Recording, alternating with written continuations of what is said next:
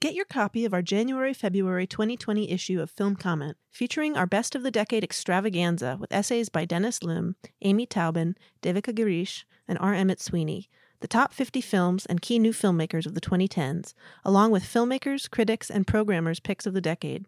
Also, an in-depth interview with Pedro Costa, director of Vitalina Varela, opening at Film at Lincoln Center, and our annual Best of the Year poll, including write-ups of the 20 best films of 2019. Support nonprofit independent film journalism. Support Film Comment.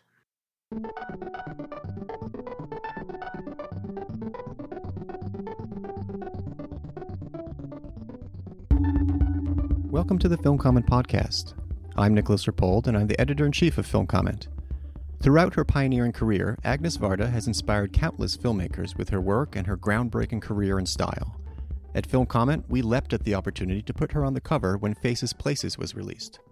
More recently, to celebrate the final weekend of the Varda retrospective at Film at Lincoln Center, Film Comment presented a conversation with another generation of filmmakers in honor of Varda. They talked about what Varda has meant to them and which movies influenced them. For this discussion, I was pleased to be joined by Ashley Connor, cinematographer of Madeline's Madeline and Feast of the Epiphany, Anna Rose Holmer, director of The Fits, a selection of new directors' new films, 2015, and Akosua Adoma Owusu, director of Pelourinho, They Don't Really Care About Us, a selection of the New York Film Festival, and 2020 recipient of the Lincoln Center Award for Emerging Artists. Let's go to the discussion. Thank you all for taking time out of your filmmaking lives and regular lives to do this, which is almost a good way to begin with Varda in a way, just the way she kind of blends. I was just reading a quote in an interview she did when we had Faces Places on the cover, where she talks about, you know, you take a small subject or a seemingly small subject and it actually turns out to be a big subject. Mm-hmm. That seems to be a good I don't know, theme that runs through her work. But for starters, I just thought it might be interesting because I think a lot of people encounter Varda at different points in her career, different points in your careers, and different films or features. So I'm curious what your first point of contact was. What was the first film directed by her that you remember seeing? The Gleaners and I was actually living in Cuba, in Havana, and I was like 19 and saw The Gleaners and I there, and then also discovered her short film and her photographic work that she did in Cuba. Mm-hmm. And at the time, I was coming to film through photography.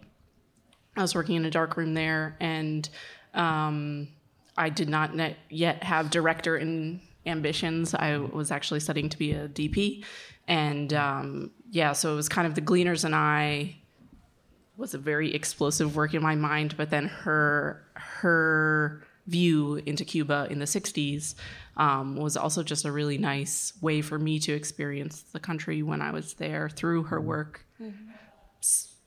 I have to do math. Decades later. Okay. Decades later, right, yeah. I think I'm pretty basic. I started with Clio. I went to Ithaca College upstate, and I forget if it was in a class or at Cornell Cinema, but that was kind of my introduction in sort of an academic environment. Yeah. And I mean, that's interesting because I think because her, two or three of her movies are such like syllabus classics in a way, a lot of people see them that way. I mean, how did it change later when you see these films, later on in your career? Like, say, Clio, when you see it again later, did it change for you in some way? Or? I think definitely. I think, as my knowledge of cinema has grown, my love of Varda has grown, and sort of how she's positioned herself in the past, 5 years, and sort of she makes herself the subject of her docs so much and has kind of really shaped how we define her work. I think that it's changed in my mind. So going back, even now, for the retrospective, I went back and saw a few films that I hadn't seen in a while, and something about her work that so resonated from the beginning is its playfulness. Mm-hmm. And like I saw Gleaners and I again, and there's a 2-minute shot of just a lens cap, and she's like, and now we're gonna do like, I showed you this, and now I'm going to show you the dance of the lens cap because I kept rolling. And it struck me so deeply because I feel like filmmakers don't play as much. Yeah. And that to me was such a defining factor of her work. When I started getting into it, it just felt like I hadn't been spoken to like that. Mm-hmm. I think also in revisiting her work, both towards the end of her life and also just kind of looking back over this retrospective, I think viewing her work as a body of work changes my perspective on it, as opposed to just singular films that kind of intersected with me. They were almost selfish viewings, like watching her films and how they were impacting me as an artist at that moment, the expansion of ideas about perspective, etc. I can directly point to those, but then looking at her work as a body of work and examining her as an artist is actually the shift for me in probably these last 5 years. And going back, seeing something like Cleo, and then seeing the experimentations in her early shorts that she was doing in this avant-garde way, that then you see the rhyme echoed, and it's like, oh, it was perfected in Cleo. Mm-hmm. And when I saw Cleo, I was like, oh, this is this radical new idea. But actually, she had been working on it for 8-10 years at that point. And so it's just really interesting learning, I don't know, she's so open with her process. Yes, so it's like, totally. She's just the ultimate teacher, I think. Yeah. And I mean, just to think about being a filmmaker up until the age of 90, you know, it's so like, it's just so inspiring, you know. I mean, we're in this industry that's so, you know, where a lot of voices are marginalized, and like, just to see her, you know, even her first feature, La Pointe Court, right? And just how she didn't really have that much knowledge of cinema, right? You know, and she just sort of did her thing. I think that's something that's so also important, because even as a institution like this, what I love so much about, you know, Film at Lincoln Center is that, you know, like me, I'm not really much of a cinephile, even though, you know, I as much as and just having this opportunity to come and experience her whole body of work in a retrospective, I was just like, oh my gosh, like, this is like, you see these threads and these links that you were saying, and, you know, how do you sort of navigate this film world, and you get to see that, you know, with Agnès Varda as this pioneer in, you know, this French New Wave cinema. And I think it's just a reminder that, you know, just seeing how she goes between photography, incorporating still image in her moving image work, you know, just something that I like to do too in my work. So, you know, it was really quite nice to also just be reminded, like you were saying, these syllabus classics, you know, just having this opportunity to sort of go back and remind yourself to play and to sort of, you know, wander with the camera. Yeah. And I think that's something sort of I like to take away with her process in making documentary and fictional works. I read this article today about how female athletes are outperforming men in endurance sports, and how, like, in most sports, if you measure for like either speed or strength or whatever, men outperform women in smaller trials. But on the endurance, when it's like swimming the channel or like long, like 3-day races, that women actually significantly outperform. And I was like, that's Varda. That's like the goal. It's like full body, like go to 90 all the way. Like, that's the hope. Yeah. No, I mean, it's, she spans so many different eras, and she's important to so many different periods. You know, it's interesting, both of you brought up the photography aspect.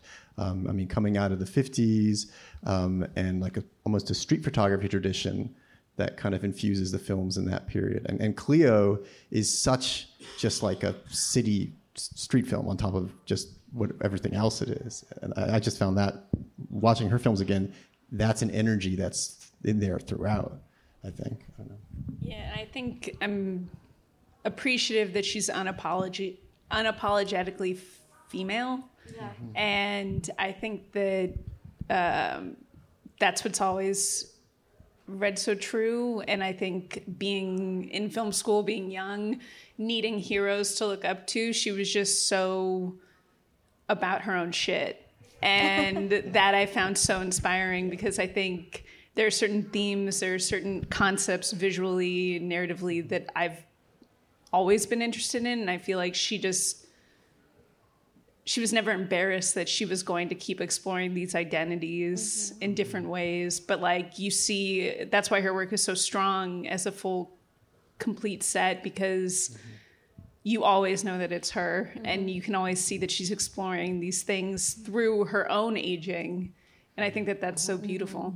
The personal nature of her work, just sort of combining, the personal and the political together, and just weaving in these narratives that connect to various different people and cultures. Like you were mentioning Cuba, and I found that also very refreshing.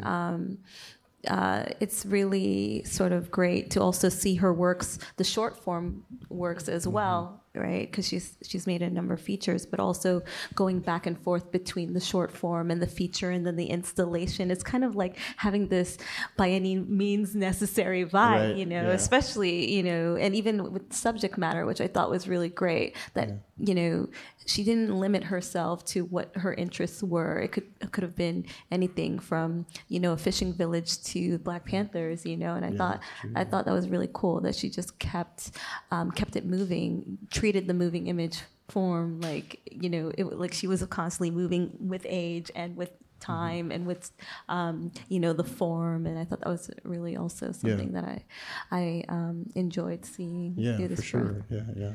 It's interesting that you said you can always know it's her, but I also feel like she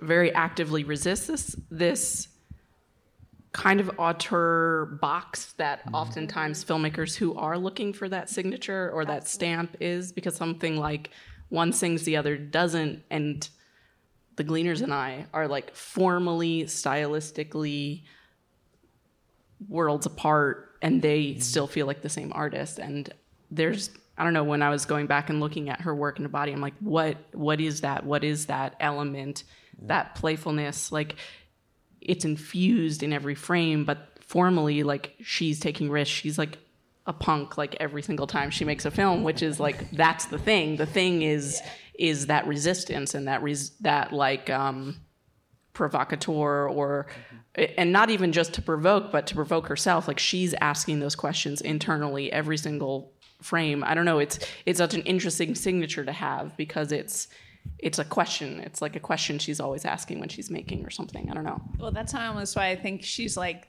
the only auteur, like potentially the longest one that like we've got. Yeah. And it is just a feeling. Like, even the title of calling it an emotional cinema, like she owns this in such a way and makes you feel, and even if form changes, like the feeling is the same. And I saw One Sings, the Other Doesn't when they did the re-release last year, and that was my first time.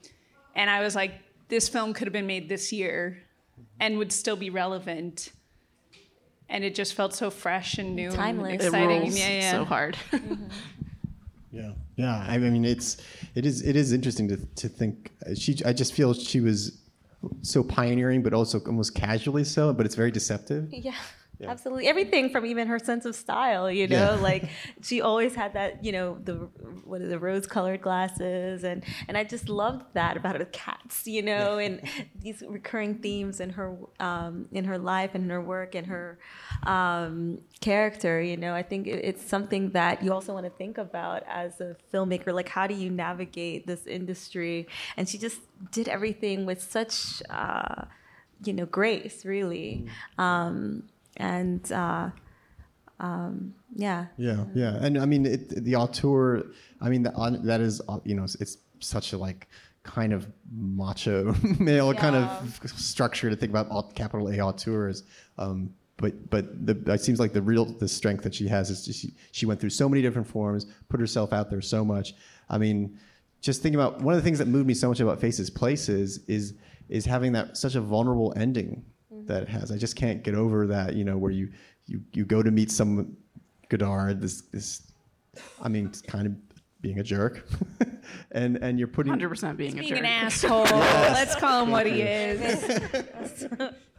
But you keep that in the film, like it's not like that scene didn't work, I'm going to leave it out there. That's part of it was part of the journey, and that's part of the emotional journey. I just find it really amazing. Yeah, I did ask myself if that was staged, and I'm still not entirely sure that it wasn't, or that she would like tip her hat, but I was bawling. Like, it didn't matter, and I'm not sure it matters still, but it was just heartbreaking. I don't know. Yeah. Sad I mean, moment. I think that was also captured a genuine feeling that she had about her place among her peers, and it was, I mean, she's being quite vulnerable, but I think she's also being pretty honest. And I don't know, I was very surprisingly moved by that film. We were just talking about like this feeling of, over the last couple of years, her work, like, is this the last one of her films? And actually, when I watched Faces, Places, I felt like I was watching her last work. And I think it added a lot to the emotion of it. Yeah. Adama, were you going to say something? Or no? Okay.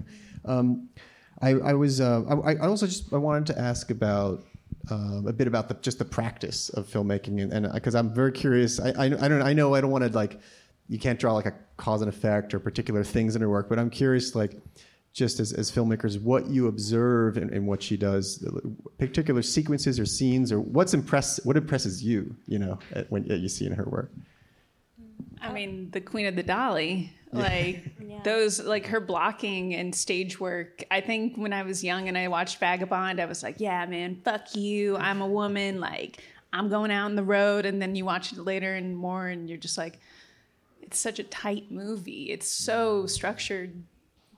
And, my feelings towards the movie have only like strengthened, and my like bond to this woman. But it's this journey that she really takes you on. And I think she's always kind of done those long dolly shots, tracking shots that feel, it's so rare that it doesn't feel like a show off move. It feels inherent to the time that you spend with the character, and it feels like it needs to be there as these chapter markers. And I think people nowadays do very showy camera work that feels not motivated, and every decision of hers feels honest and motivated to me, which I think is impressive. And also in Vagabond, these dolly shots often end not on your subject, but on the space, on the landscape. And it's a really, we studied it a lot. It's just like she ends on a seemingly empty frame. It's not an empty frame, obviously, but it's just a strange way to cut, and it works like every time. It's amazing. There's also this incredible dolly shot in Cleo where she's trying on hats, and it's like one of the best shots. The choreography of it, the production design, like, you're through layers, you're through all of the products. There's this journey of the first hat she tries on is the hat she ends with, but she takes you all around the stores on all these different identities, all these different possibilities. It's one of like my favorite. I'm like getting chills thinking, I'm like, play the clip. But yeah, she designed it, but she designed it so there's this street photography element to it. And I took a photo of my own handwriting of this quote that I just loved. Sorry. It's about which is about this, where she says, I wrote, one part is conceptualizing and ordering the world, and the other is accepting the world as it is.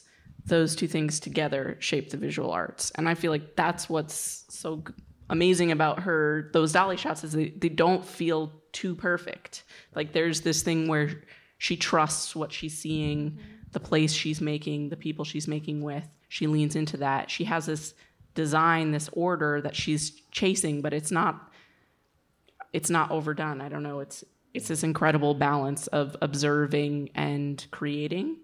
Yeah. And I think she just has a great way of combining her two practices, like the fine arts and filmmaking, and also how in the editing process too, like new ideas start to emerge with her, and she talks about that, like how she loves, the editing process, and it's almost, how I feel with the filmmaking process. Is like almost like treating the filmmaking process like sculpture, it's like you're sculpting something on the timeline. And even when the great thing about discovering something new or the subject matter of your choice, when you're out on the field filming, once you're there, you have this sort of fixed script that you may write or text, and even just her relationship with text and how she's able to sort of translate that into her own cinematic style is pretty amazing. It's something that I am always sort of, how do you insert yourself in this tradition of storytelling with your own sort of, flair. And she just does it from film to film, short to feature. It's just always so original.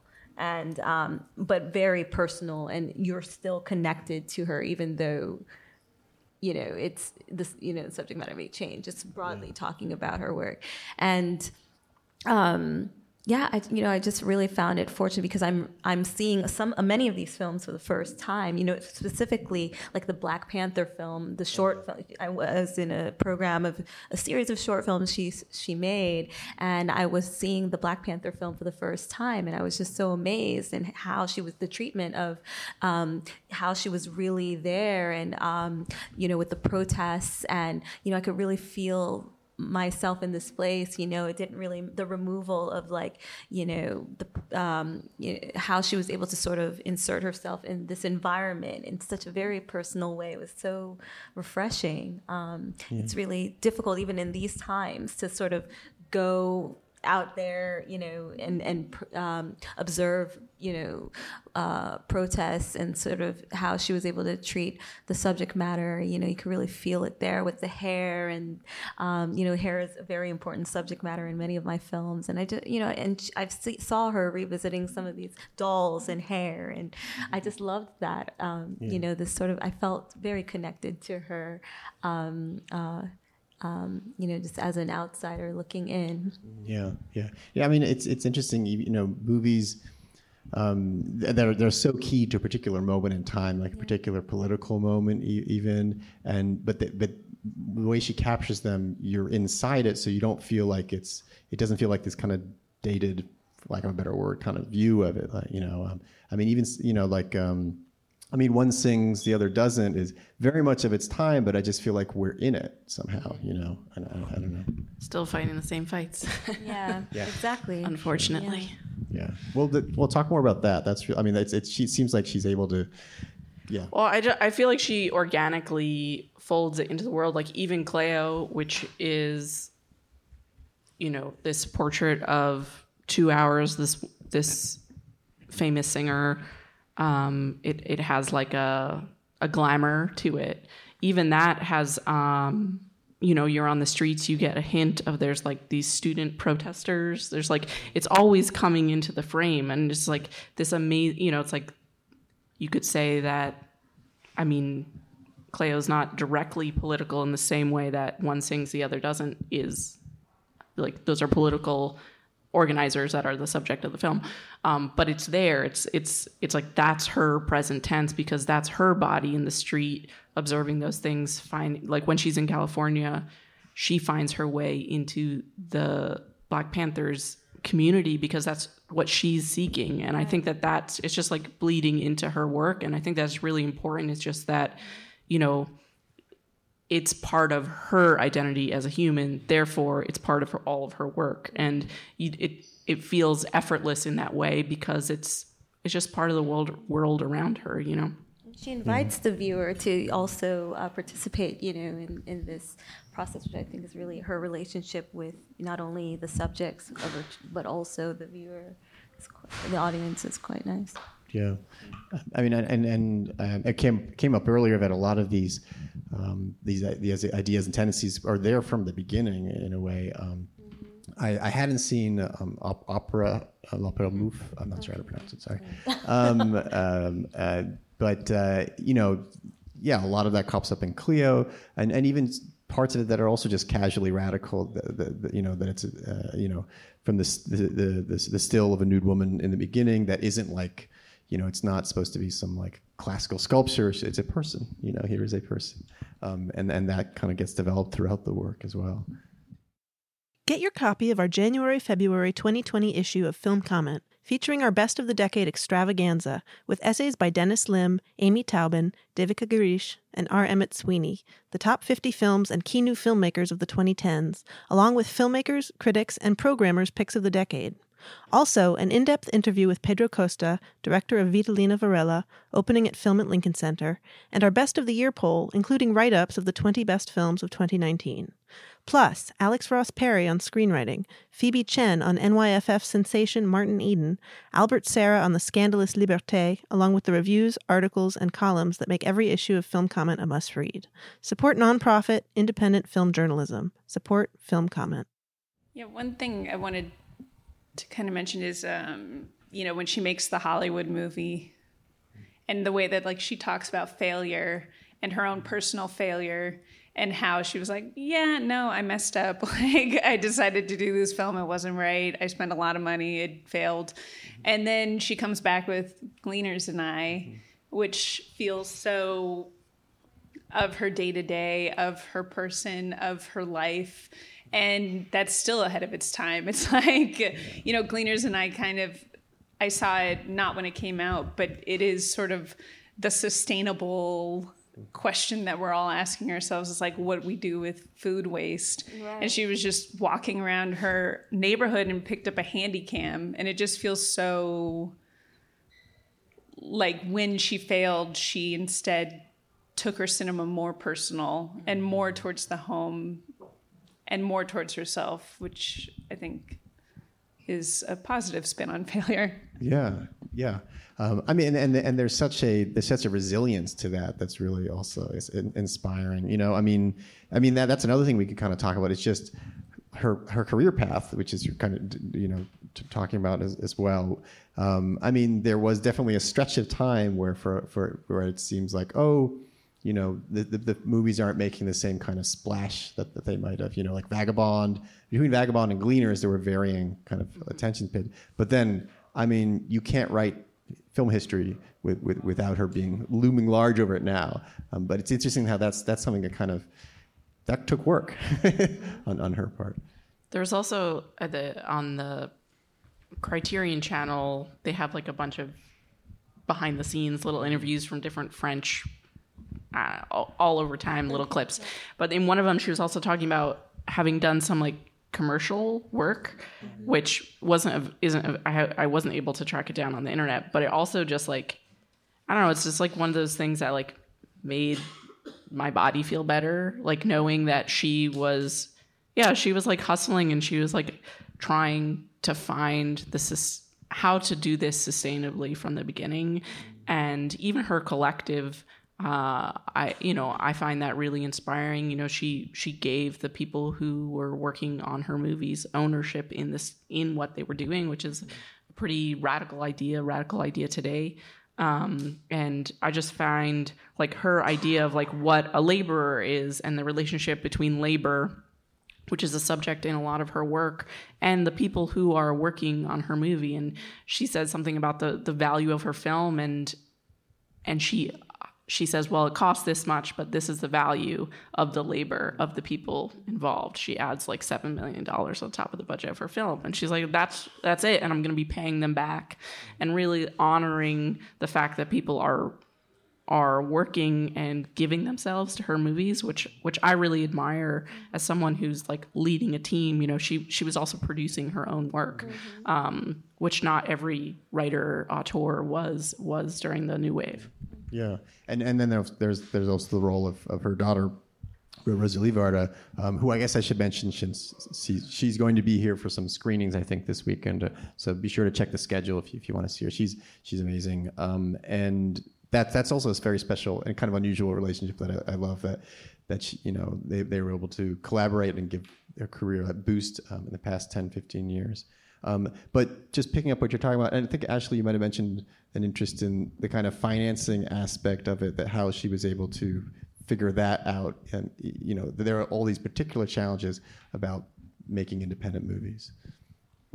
Yeah, I just think that she learned to evolve far quicker than anyone else. And it's sort of like she saw the end result before anybody else did and just said, I'm just going to go make films on my Handycam.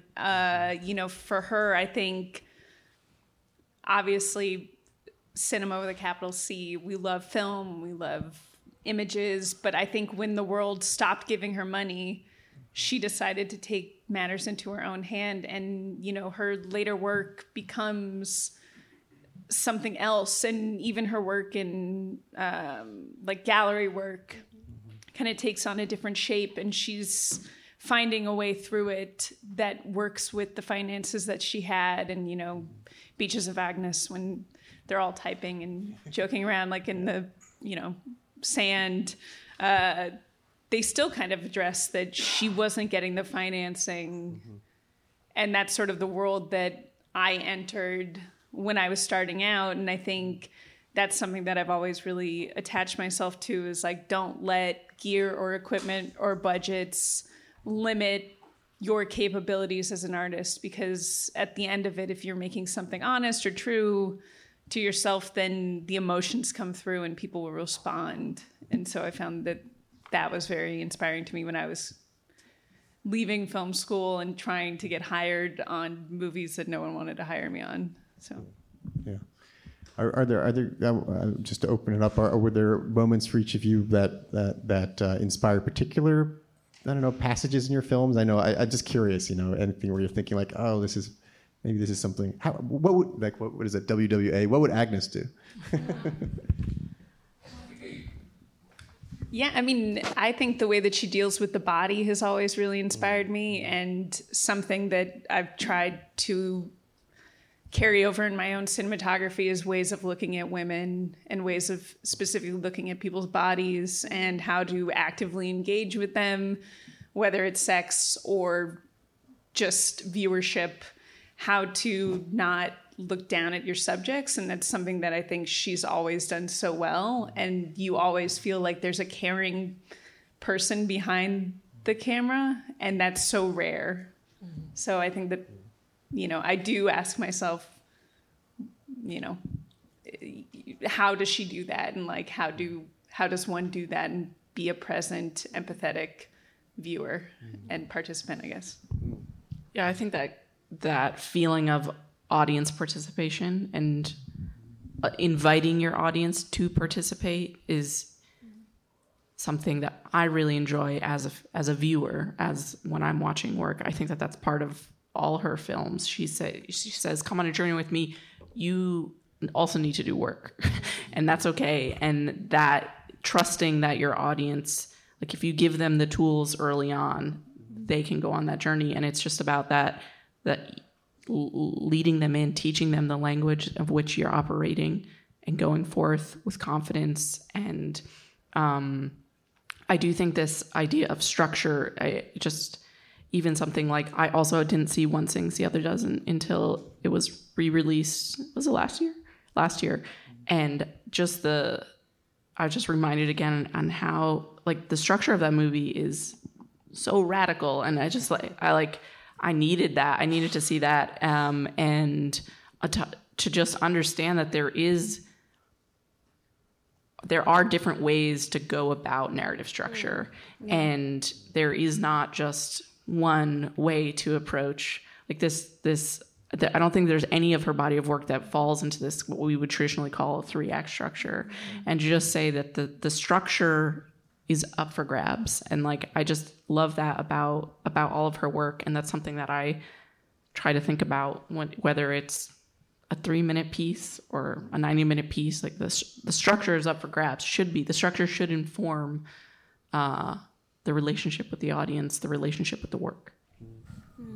I agree. I think for me, I've always been inspired by, like, through my body of work, this notion or this collision of identities, right? How you put multiple things together, whether it's sound, image, still photography, et cetera, as we mentioned earlier. And I loved that about her work, how she's able to sort of bring multiple elements together and sort of create like this radical forms from film to film.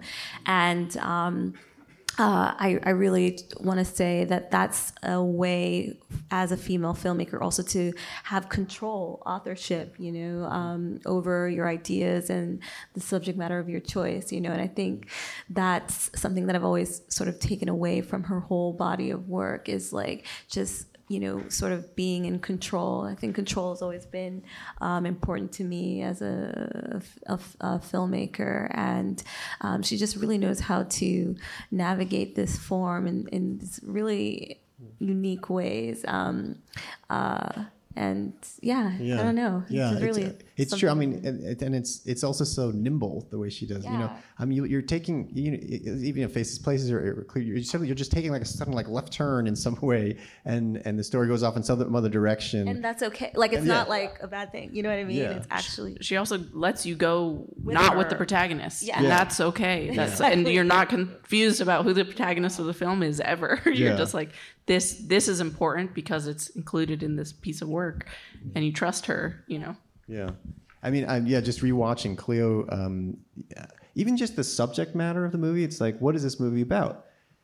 And it's about a piece of terrible news, basically, and dealing with it. And that's amazing to me that's the whole movie. And also just a contrast with like other movies that are getting a lot of attention at the time. It's like Breathless is like, it's a highly referential gangster film. It's just like totally different like kind of direction, which I love.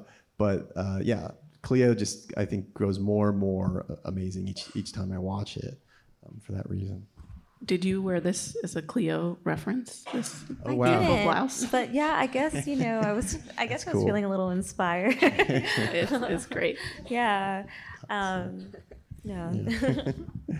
Well, I want to take a moment, make sure that if the audience chime in, if you have any questions you want to pose or about particular films or Hi, I want to throw out a kind of a general question of the relationship between dialogue, script, and silence. Do you find that her filmmaking is more powerful when there's no words being spoken?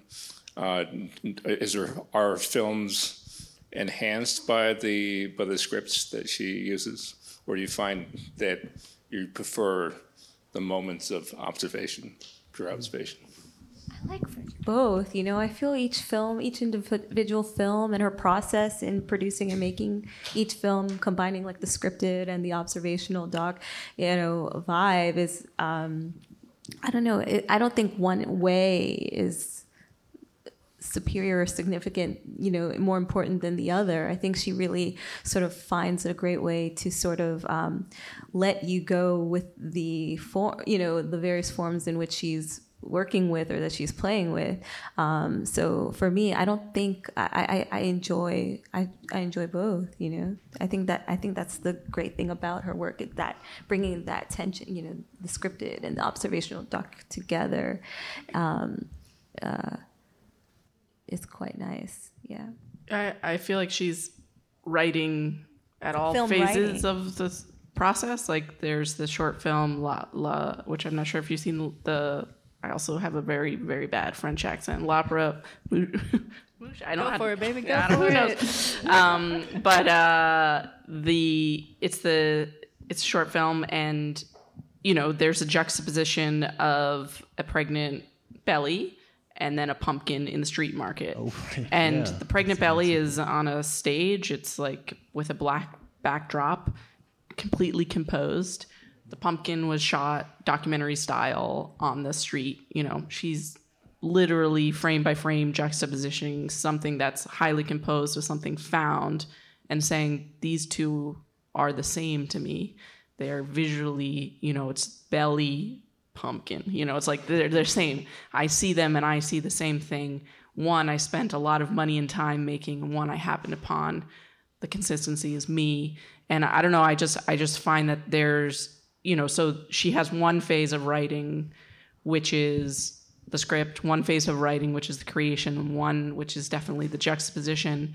And at every time, she's finding a way to insert what I would say is scripting into her filmmaking. And so I don't know if I see the difference whether she's in her own VO telling you or just showing you. It feels like her words visualized. And I think she's also so poetic. And, you know, I don't speak French. I'm a dumb American. But, you know, listening to the words, especially this time around, there is such a poetic nature to her words along with the images. And I think that she plays with like French sing-songiness. And I don't fully understand because I don't speak the language. But I was kind of struck watching Murmurs, where I think she's sort of talking about a murmur, a mural, and what, you know, all these sort of, she just kind of deconstructs language. And I think that that's so a part of her process and the ways that she brings it all together. And I think, yeah, they're all tied as one. Are there any films where the script sort of leads the imagery, or do you find her imagery always leads the film? I mean, it's hard because a lot of it's voiceover. You know, I was watching Documenteur, and I think that it is, and I think that that's the best directors I've ever worked with are the ones that are never limited by the shots that they take. And that is something that she's never, I don't think that she ever looks at the footage that she gathers on a shoot and says, I can't make this work. And that's sort of where her writing can come back in. I haven't seen like the raw first draft of a script. And now it's like you Google script and you get some person somewhere like writing what is on the screen. Mm-hmm. So it's hard to know what the exact process is. But to me, I think that she goes, shoots, makes the work, and then kind of finds a vessel to carry it in. Right. And sometimes that's her poetry. Sometimes that's juxtaposing two different shots, but she finds a way through, and that's sort of always been her MO. Are all her films silent films, essentially? Or are there, can you think of any particular film where one necessitates the other, where the imagery... one sings, the other doesn't, because she's like singing songs about abortion and, you know. But even Vagabond is like, music is so important. And I feel like all the songs and... must have been written into the script, you know. Yeah. They feel specific enough to the world. So yeah, she also has some of the most beautiful credit sequences. Just speaking of the way she uses music to kind of set things up and kind of lay out the dramatic cast in a way of things she's going to talk about. Yeah. Well, just to go on about, since voiceover came up, that's just another aspect where I think she's just like one of the masters of it. You know, like you could learn how to do a voiceover just by studying what she does and how she does it. And again, so casual. You know, she's basically like doing like French theory, except you know, I can understand it. You know, it's just really beautiful. But I think that started with her like collage style of an approach to film wasn't necessarily coming with this like capital C cinema idea. Was that film is a collection of different arts and practices, and you know, some of her early work, like the Salut le Cubans, I have no idea how to speak French.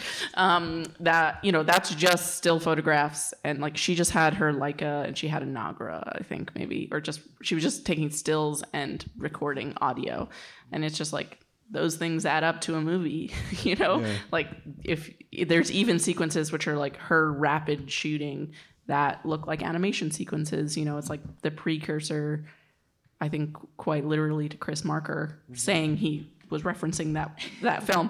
So it's like, you know, that essay style, I just think it's like she's saying, well, these are all the tools I have, and I'm the tool that I have most access to. And I mean, that's what I hear in her voiceover. It's her. This is like when somebody at a Q&A is like, I have not a question, but a comment. I was just thinking about, in Cleo, she gets Godard to take off his glasses, you know, and like then talks about that in The Beaches of Venice. And then in Faces Places, that's the point of the film, is like get him to take off his glasses at the end to like, I don't know. Yeah. Great, powerful work that spanned a lifetime to pull it off. I don't know. That's like the most brilliant setup. You know, it took 50 years for that. And you have in the back. If you just wait for the mic, so we can record it. I have just a very simple question. In addition to the films that you've already discussed tonight, are there others of hers that you would particularly recommend people seek out that are maybe, again, lesser known? That's interesting. The deep cuts.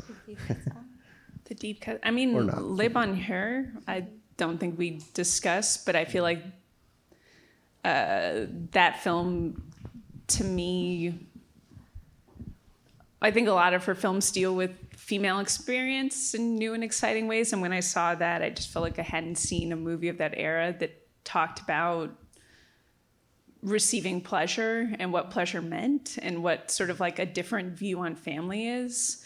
And I don't know. So that felt significant that she created characters who challenged family. And then again, with Documenter, it's like there's a scene with Agnès' like actual son playing the son in the movie, and the mom doesn't come home, and instead she's laying in a bed at a beach house naked, looking at herself and just observing her own body. And then the son is like, why weren't you here to play with me? And she's like, I don't have to be here, man. You were fine. Like, and just to hear a mother tell their young child, like, you were fine. I needed to go do what I needed to do for myself. And that felt so powerful. Yeah, I would say like her body of doc shorts, which is vast, is well worth like any of them. And there's a lot playing. I don't know this weekend what the program left is here. Yeah, but I think there's actually like gotta collect them all. I would say on that front, Documenter, and then I think that there's this documentary about her making. It's not by her. It's about the making of One Sings, the Other Doesn't, and her with her family on set. And I think it's a nice pairing with Documenter, and that is that exact scene that you're talking about, just like her actually functioning as a working mother on a set, interacting with her child in front of the screen and behind the scenes, her son. Her husband, or there's also like the daguerreotypes, right? Yeah. And yeah, just her collection of shorts is really great. You know, she made a couple features, and then she just went on this path of making so many short films, which is also quite nice. You know, we tend to think that, we got to make that feature, and it's just quite nice to see that she's gone back and forth in these various different forms, or different forms and subject matter. So, yeah, I don't know. I mean, there's Vagabond, right? And then, of course, the Black Panther one, of course, I like. But yeah, I don't know. It's just so... I love the variety, It's almost like a kid in a candy store, I think that's also so important, that it's like she really treats the world like her stage. It's really like she's constantly evolving, constantly changing in her craft. And... again, as I mentioned or responded to your question, I don't think that there was even just the style, scripted and observational doc. Like, I don't think that there's one that I think is better than the other. I just sort of, as a viewer, invited into all these different ways in which she's communicating these ideas. Yeah, and then I also like her installation work as well. That work. It's so interesting with the shorts. I mean, that you have to think that that's, in some ways, why because shorts haven't always been as easy to see as they are sometimes now in terms of streaming or other things. So I should mention that there's actually a shorts program in about half an hour, 8:30, so you can catch some shorts right here. Well, I think we're just about coming to the end of time. So if there is one last question that someone... Thank you, all of you. My question, it's a little bit of a selfish question, because the one movie that I saw this weekend, I saw about 7.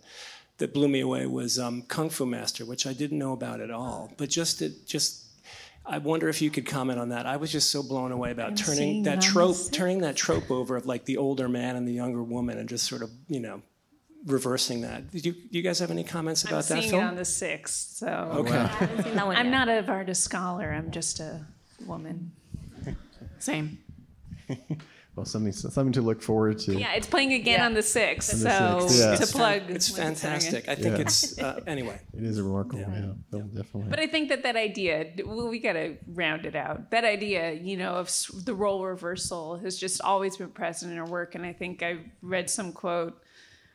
They were like, what were you doing as like a female? Like, how did you feel as a female filmmaker? And I think, she's obviously a feminist and defines herself as such, but she was like, I was making my own films in my own way, and they were distinctly not the way the men were making them. And I think that to hear somebody say that, and I've been in rooms with women who are like, well, how do the men get the financing? How do we make this happen?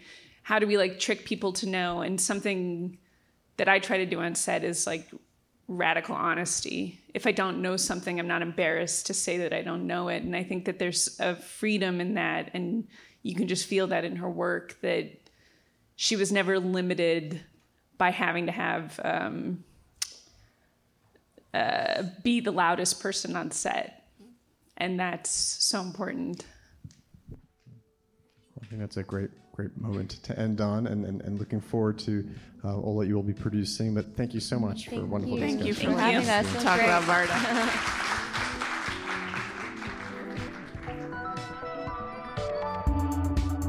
You've been listening to the Film Comment Podcast with music by Greg Einge. You can subscribe to this podcast on iTunes, Google Play, or Stitcher. Film Comment is a bi-monthly magazine published by Film at Lincoln Center. Since 1962, Film Comment has featured in-depth features, critical analysis, and feature coverage of mainstream, art house, and avant-garde filmmaking from around the world. Visit us online at filmcomment.com to purchase a print or digital subscription to Film Comment. Or check out our app, available on Android, iOS, or Kindle.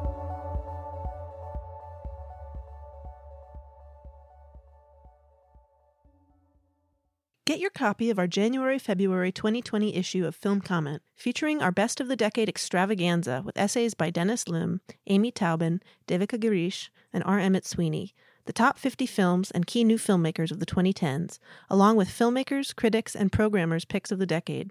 Also, an in-depth interview with Pedro Costa, director of Vitalina Varela, opening at Film at Lincoln Center, and our annual Best of the Year poll, including write-ups of the 20 best films of 2019. Support nonprofit independent film journalism. Support Film Comment.